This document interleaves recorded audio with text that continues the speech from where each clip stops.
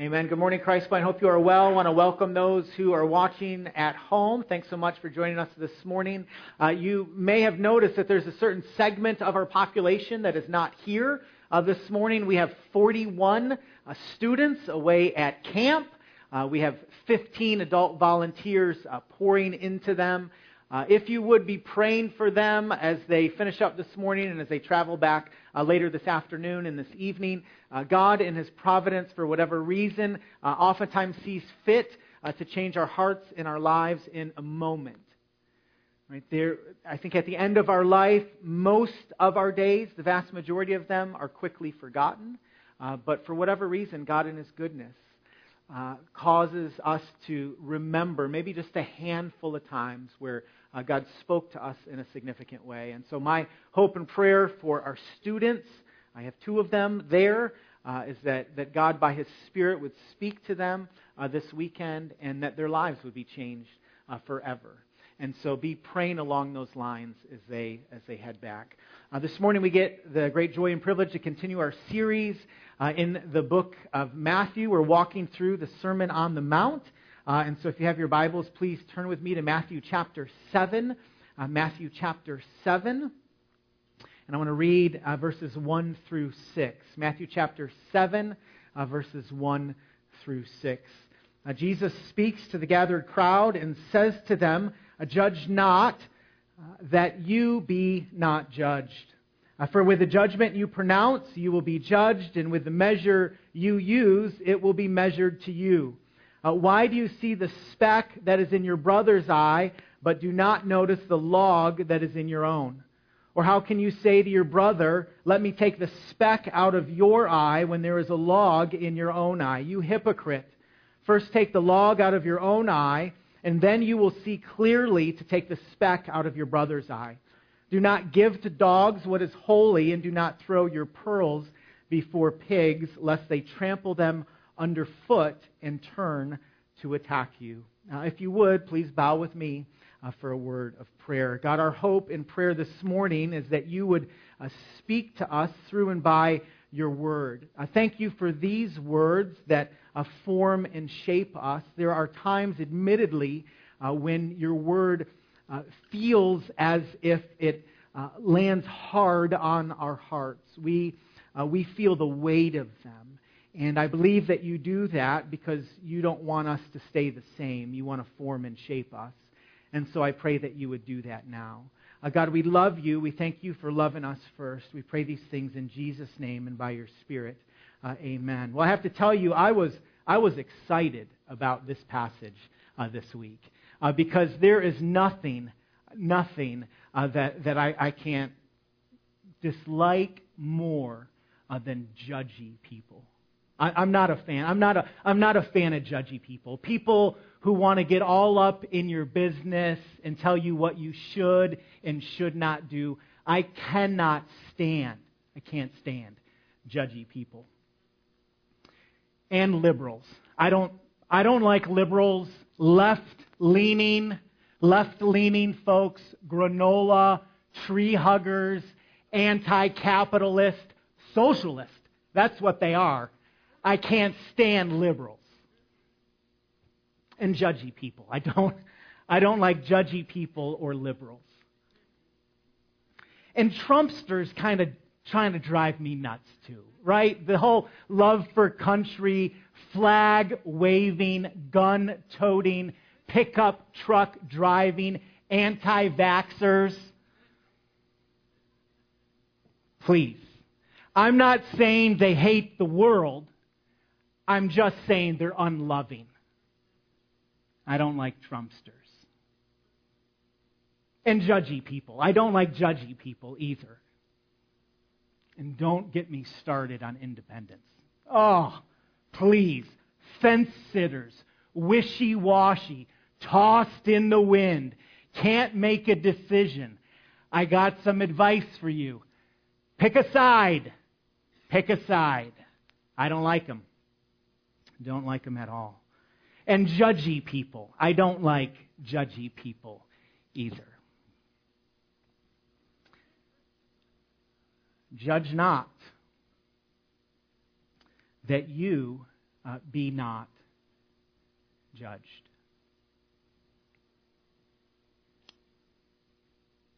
You ever judged anyone before? I have.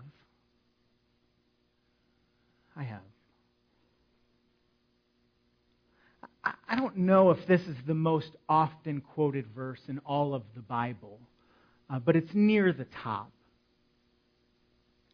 People love this verse. They love saying things like, "Don't judge me."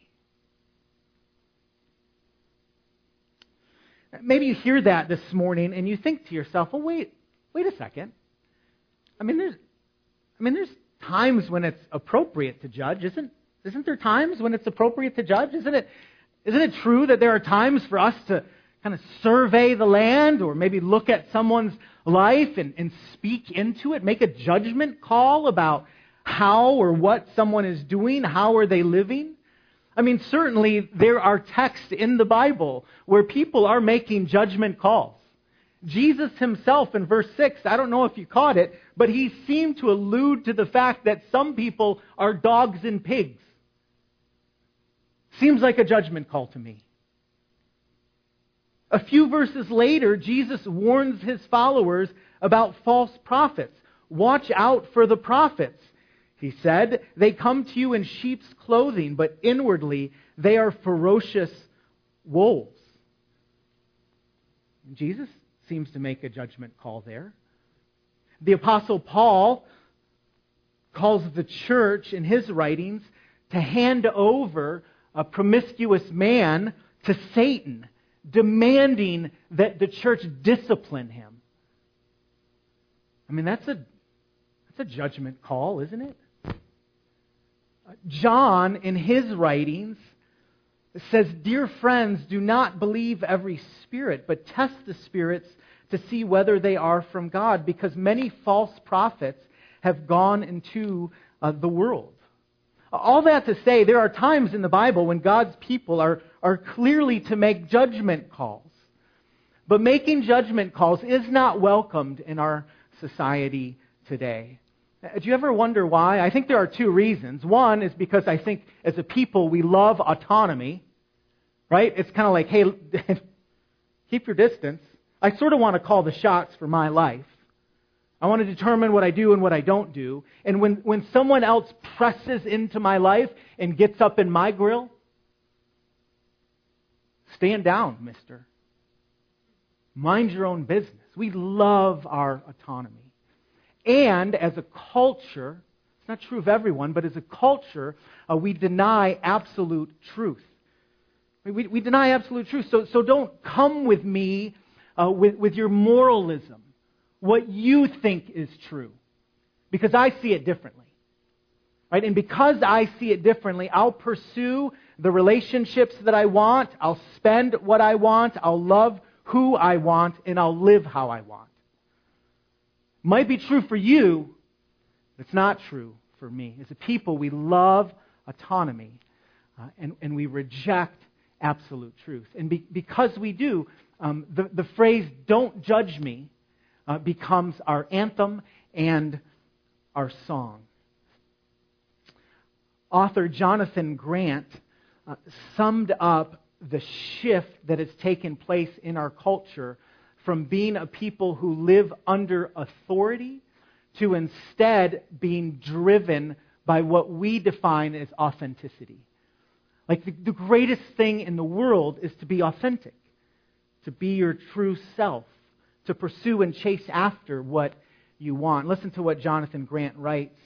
He says, "Modern authenticity encourages us to create our own beliefs in morality.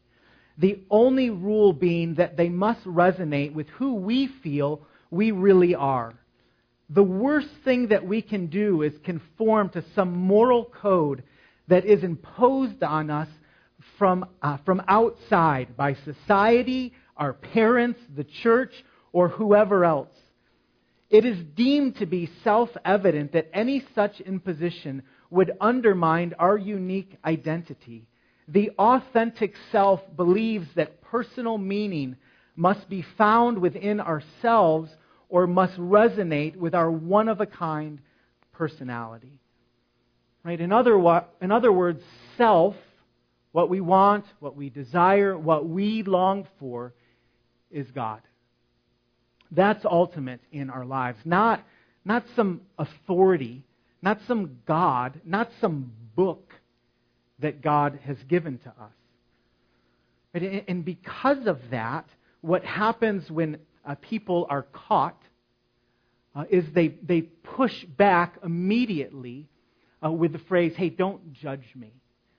Right? So a politician is caught up in some scandal, a businessman or a businesswoman or a community leader finds himself or herself caught in the weeds.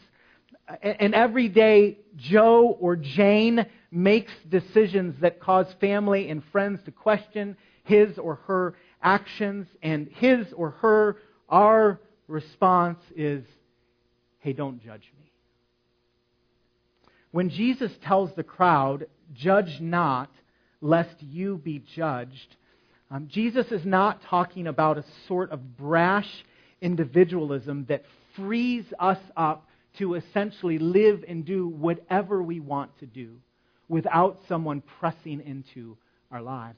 That's not what Jesus is talking about. What is Jesus talking about? If he's not talking about that, what does this mean? Because there's 5 verses where Jesus is speaking to the crowds and saying to them, hey, don't do that. Don't do that. So what does Jesus mean? What does the word judge mean? Well, to judge at its core simply means to decide, to evaluate and to decide. We do this all of the time, right? With basic things that are seemingly insignificant. Coke or Pepsi? How many for Coke? Real quick. All right, we have some. How many for Pepsi? What is wrong with you? Good night. Cats or dogs? How many cat lovers here this morning? I hope both of you feel good about yourselves. No, there's a few. There's a handful. Dogs. How many people love dogs? Oh, right. How many people think people don't need animals? Show of hands. Thank you. I tell people all the time, I love other people's pets. That's me. Ketchup on hot dogs or only mustard? How many ketchups on hot dogs? Is that okay? Okay, a handful. How many people are like, they're purists, they're like only mustard? There's a couple only mustards. I see you. I see that hand. UNC or Duke? How many people like UNC? Whoa, struck a chord. How many people like Duke? All right, the correct answer was Michigan. The correct answer was Michigan. It was a trick question. Hey, we make decisions all the time. All the time. We're deciding things. We're looking at 2 things. We're kind of weighing the pros and cons, and we're going, I like that. I don't like that. Right? We make a judgment call. Other times, judgment doesn't simply mean to look at something and make a decision. It could be a group of people who have been gathered and they've been given the task of making a decision, maybe in a not an official manner, or it could be in an official manner. Like you could think of a judge as someone who wears the robe, has the gavel, they're weighing the law, and they're trying to tell people, hey, this is how this should go, or this is how this shouldn't go. Like that's their job. They're making a determination. So what is Jesus warning us against? Because he says in verse 1, judge not that you be not judged, for with the same judgment you pronounce, you will be judged, and with the same measure that you use, it will be measured to you. And so Jesus is telling his followers there's a fair way to judge, and there's a way that we shouldn't judge. Theologians will say that this could mean a couple of different things. It could mean that the way that you judge someone with that same measure, it will be used like against you. Like if the bar is set really high for you with others, hey, guess what? Others are going to set the bar high for you too. It could mean that. Or it just means the measure we use on others will be the measure God himself will use on us. And so what is Jesus, again, calling us to avoid? Three observations, 3 words of caution as we apply this passage to our lives. First, when it comes to making a judgment, be careful when judging motives that you don't know. Be careful when judging motives that you don't know. 1 Corinthians chapter 4, verse 5, therefore do not pronounce judgment before the time, before the Lord comes, who will bring to light the things now hidden in darkness and will disclose the purposes of the heart. Then each one will receive his commendation from the Lord. Proverbs chapter 16, verse 2, all the ways of a person are pure in his own eyes, but the Lord is the one who evaluates motives. Have you ever judged anyone's motives before?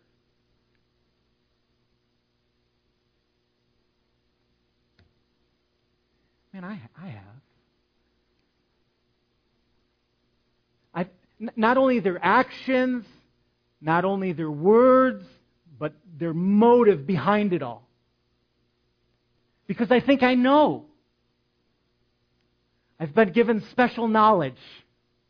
And so when that person says that, I know what they really mean. When they do that, I know why they did that. You can't pull a fast one on me. We judge people's motives. We do it sometimes a lot. But we don't know their motives. Whose motives do you know? Whose heart? Whose heart do you know? All the ways of a person are pure in his own eyes, but the Lord is the one who evaluates the motives. Right? That's God's job, not ours. But we do this. I was laughing. I thought about this the other day. Here's an example. Right? You tell the person you love, you look nice today. That could mean you look nice today. Right? We've said this before. You can hear those words and you can say, well, thank you. Thank you for noticing. Or you can hear those words and you can read, you look nice today. Yesterday was not a good day for you. Not a good day. And last Tuesday, when you wore the sweatpants with a hooded sweatshirt with a coffee stain on it, not your best look. But you look nice today. Judging is hearing and assuming, implying, concluding that you know what the other person means. When maybe, just maybe, we don't know what the other person means.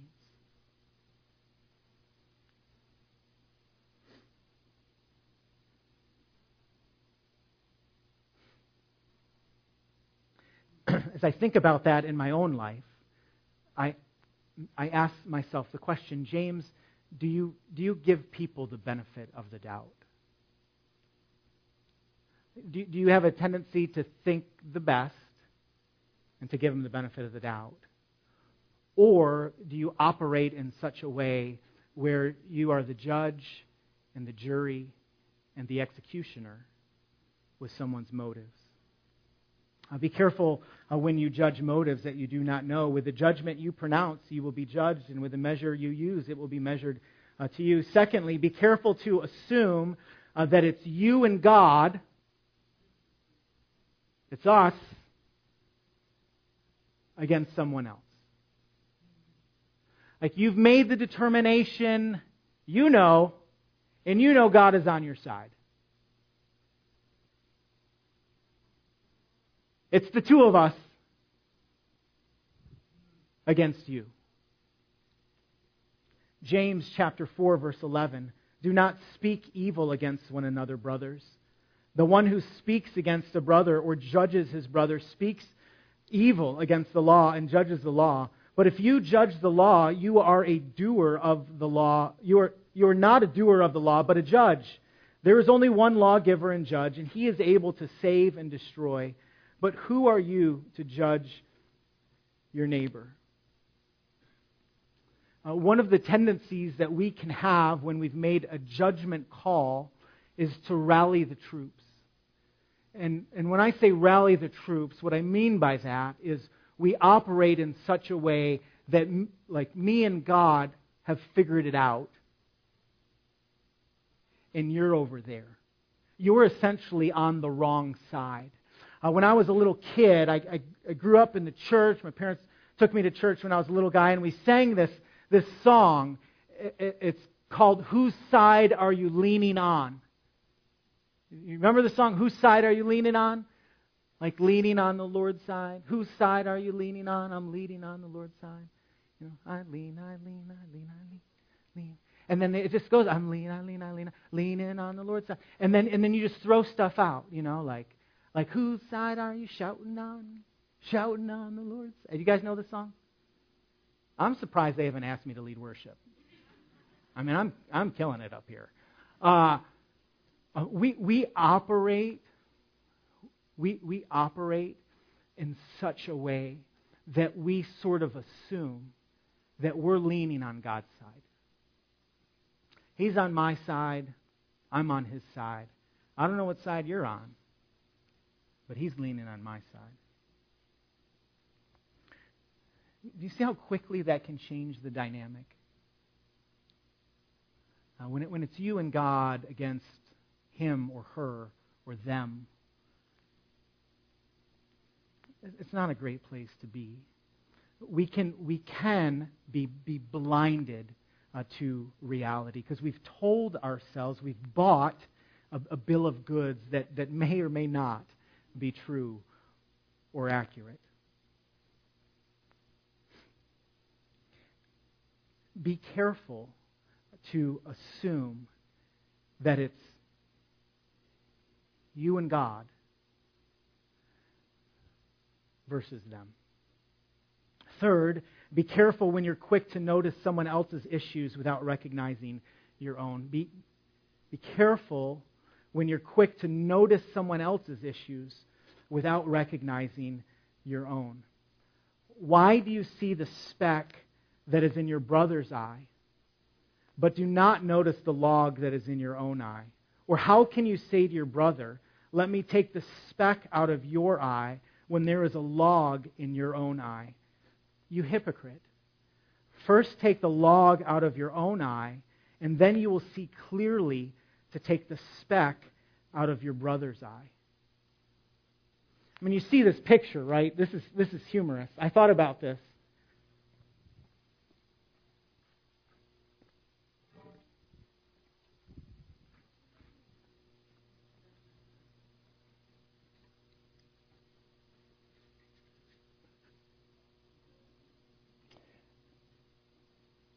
Why do you see the speck that is in your brother's eye, but do not notice the log that is in your own eye?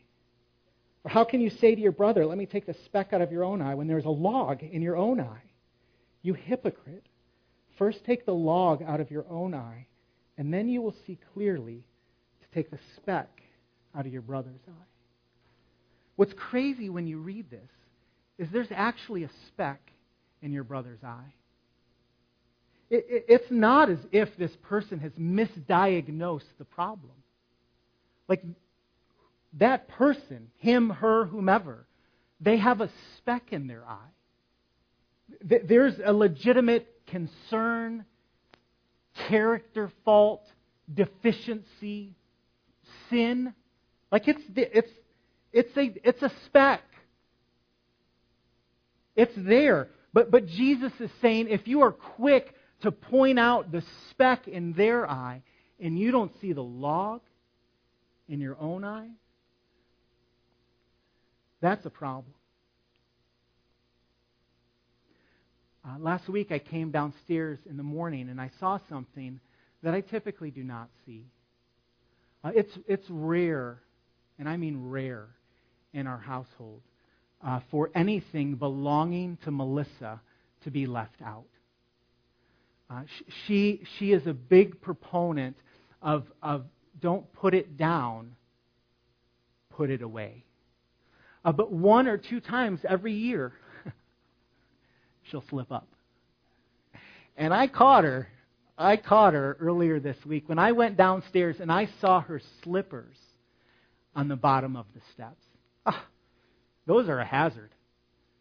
I mean, if one of the kids tripped on one of those and got hurt, or worse, if I did, that would not have been good. And so I thought to myself, Melissa, this is not where they belong. This is not your slipper home. Your slipper home is in our closet upstairs, not on the bottom of the steps. Why would you do that?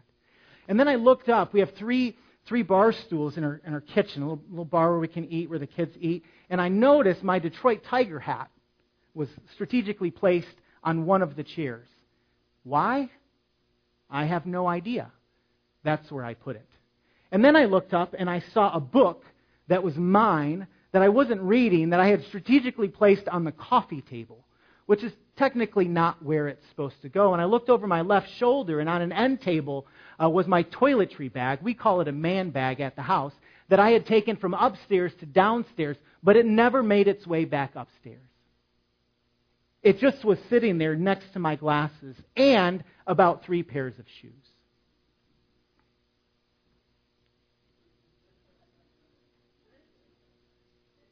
Melissa, that's not where your slippers go, sweetie. It's dangerous. Right? You need to care more about,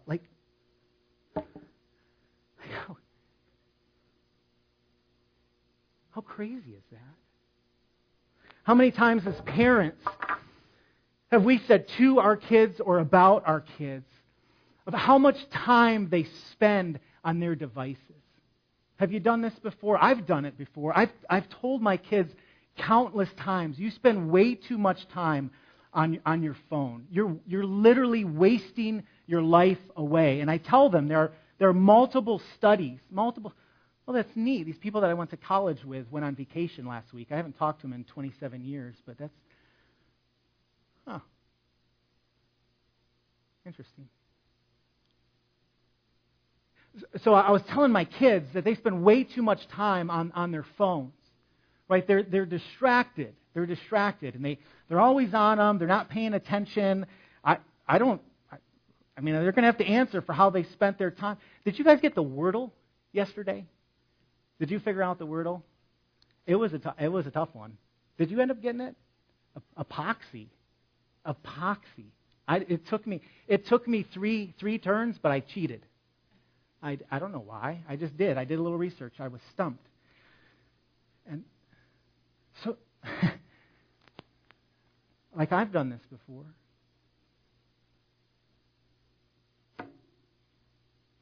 I tell my kids that they spend too much time on electronics while holding my phone. I tell them to control their emotions by raising my voice.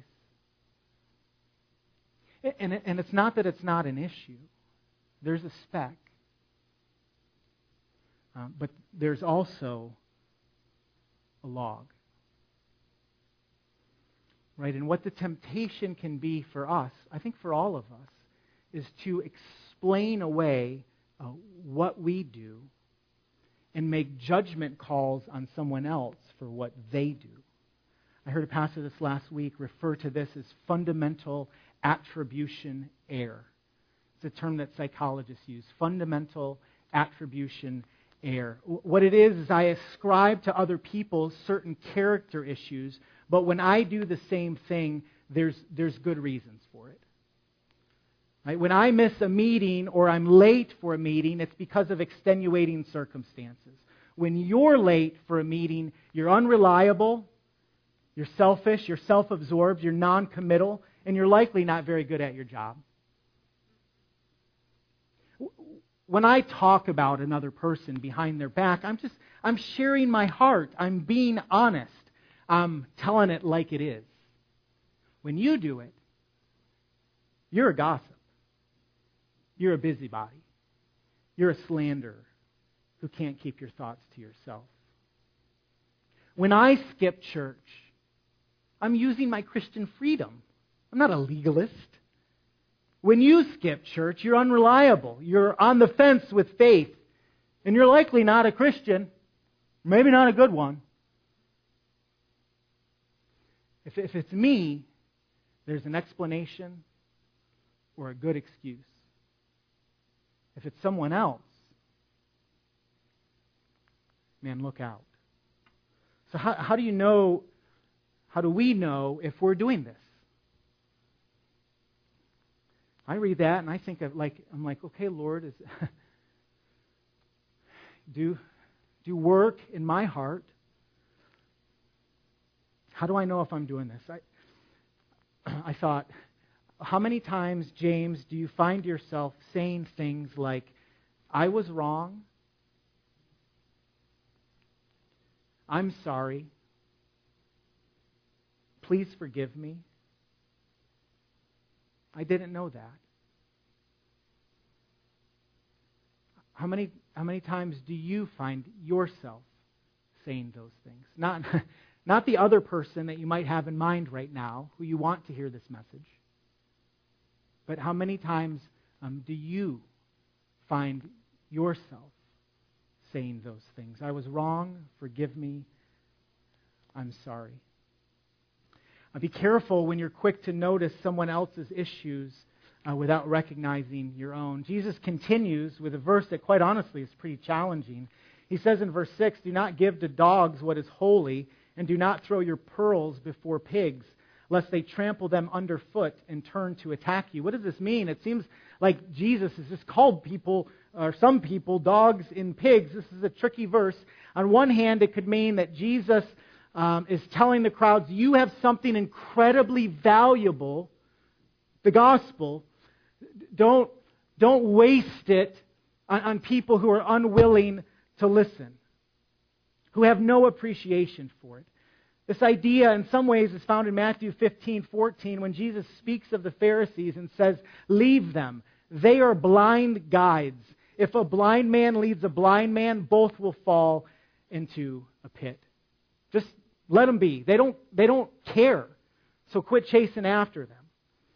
He is saying, essentially, don't give what is good and holy to someone who is not going to appreciate it. Don't give a filet mignon, cooked medium, maybe medium rare, to your pet. Like, your dog's not going to appreciate it. Like, save it for someone who will savor it. It could mean that, or it could be just used in a general sense to imply that we should use wisdom as we navigate through conversations with people when we have to apply these principles of not being judgmental.